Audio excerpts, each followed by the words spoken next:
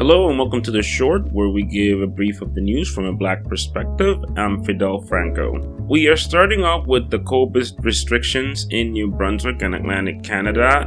As of March the 14th, all restrictions are lifted in the province of New Brunswick. That means that people are allowed to wear no mask, no social distancing, and no proof of vaccination. Now, it will all depend on the private companies if they want to still input some mask mandates or any health restriction, but it's not up to the provincial government anymore. Now, regardless of how you feel about this has some good and bad consequences.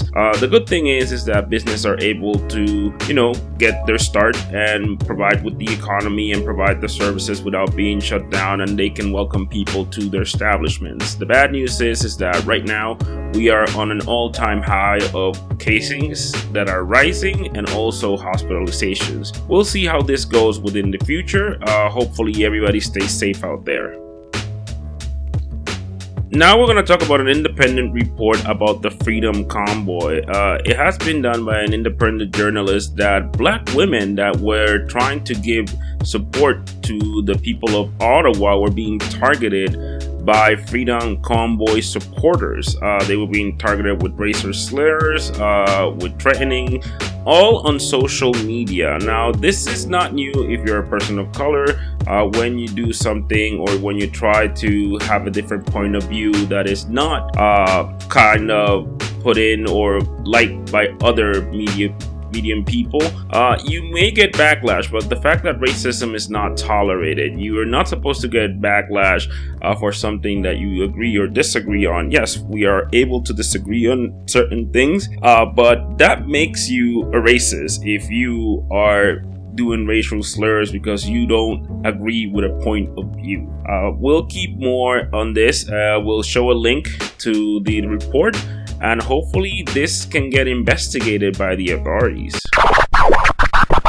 And now we're going to finish up with the Ukraine-Russia conflict. Now, if you don't know, which has been international news, right now the situation is only getting worse. Russia is getting more aggressive when it comes to violence. The people of Ukraine have been very resilient and trying to protect their land. Now, when it comes to Canada, some ministers, especially from provincial to federal, has said that they are willing to welcome Ukrainians that are fleeing the country. So we'll keep posted on how this program is going to be. However, we also got to be careful on how this is developed. Now, if you don't remember, we had influx of Syrian refugees that came into the country, and they were welcome in Canada and other countries. However, they did face some backlash from people that didn't want the Syrians getting in. Now, I don't know if this is going to be the same thing with Ukraine, basically because the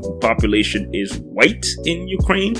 But we have to make sure that we are keeping an eye on how these policies are going to be made and what the backlash is. Because usually the backlash is an anti-immigrant resent by radical groups and other type of political indulgence and personnel. So we'll definitely try to keep an eye on to see how this develops. But we do think that immigration is important, and we do think we have to do something or anything that we can to help these people that didn't want to leave their homes. They were perfectly comfortable where they were, but unfortunately other people didn't think that way and they wanted to invade them, and they did.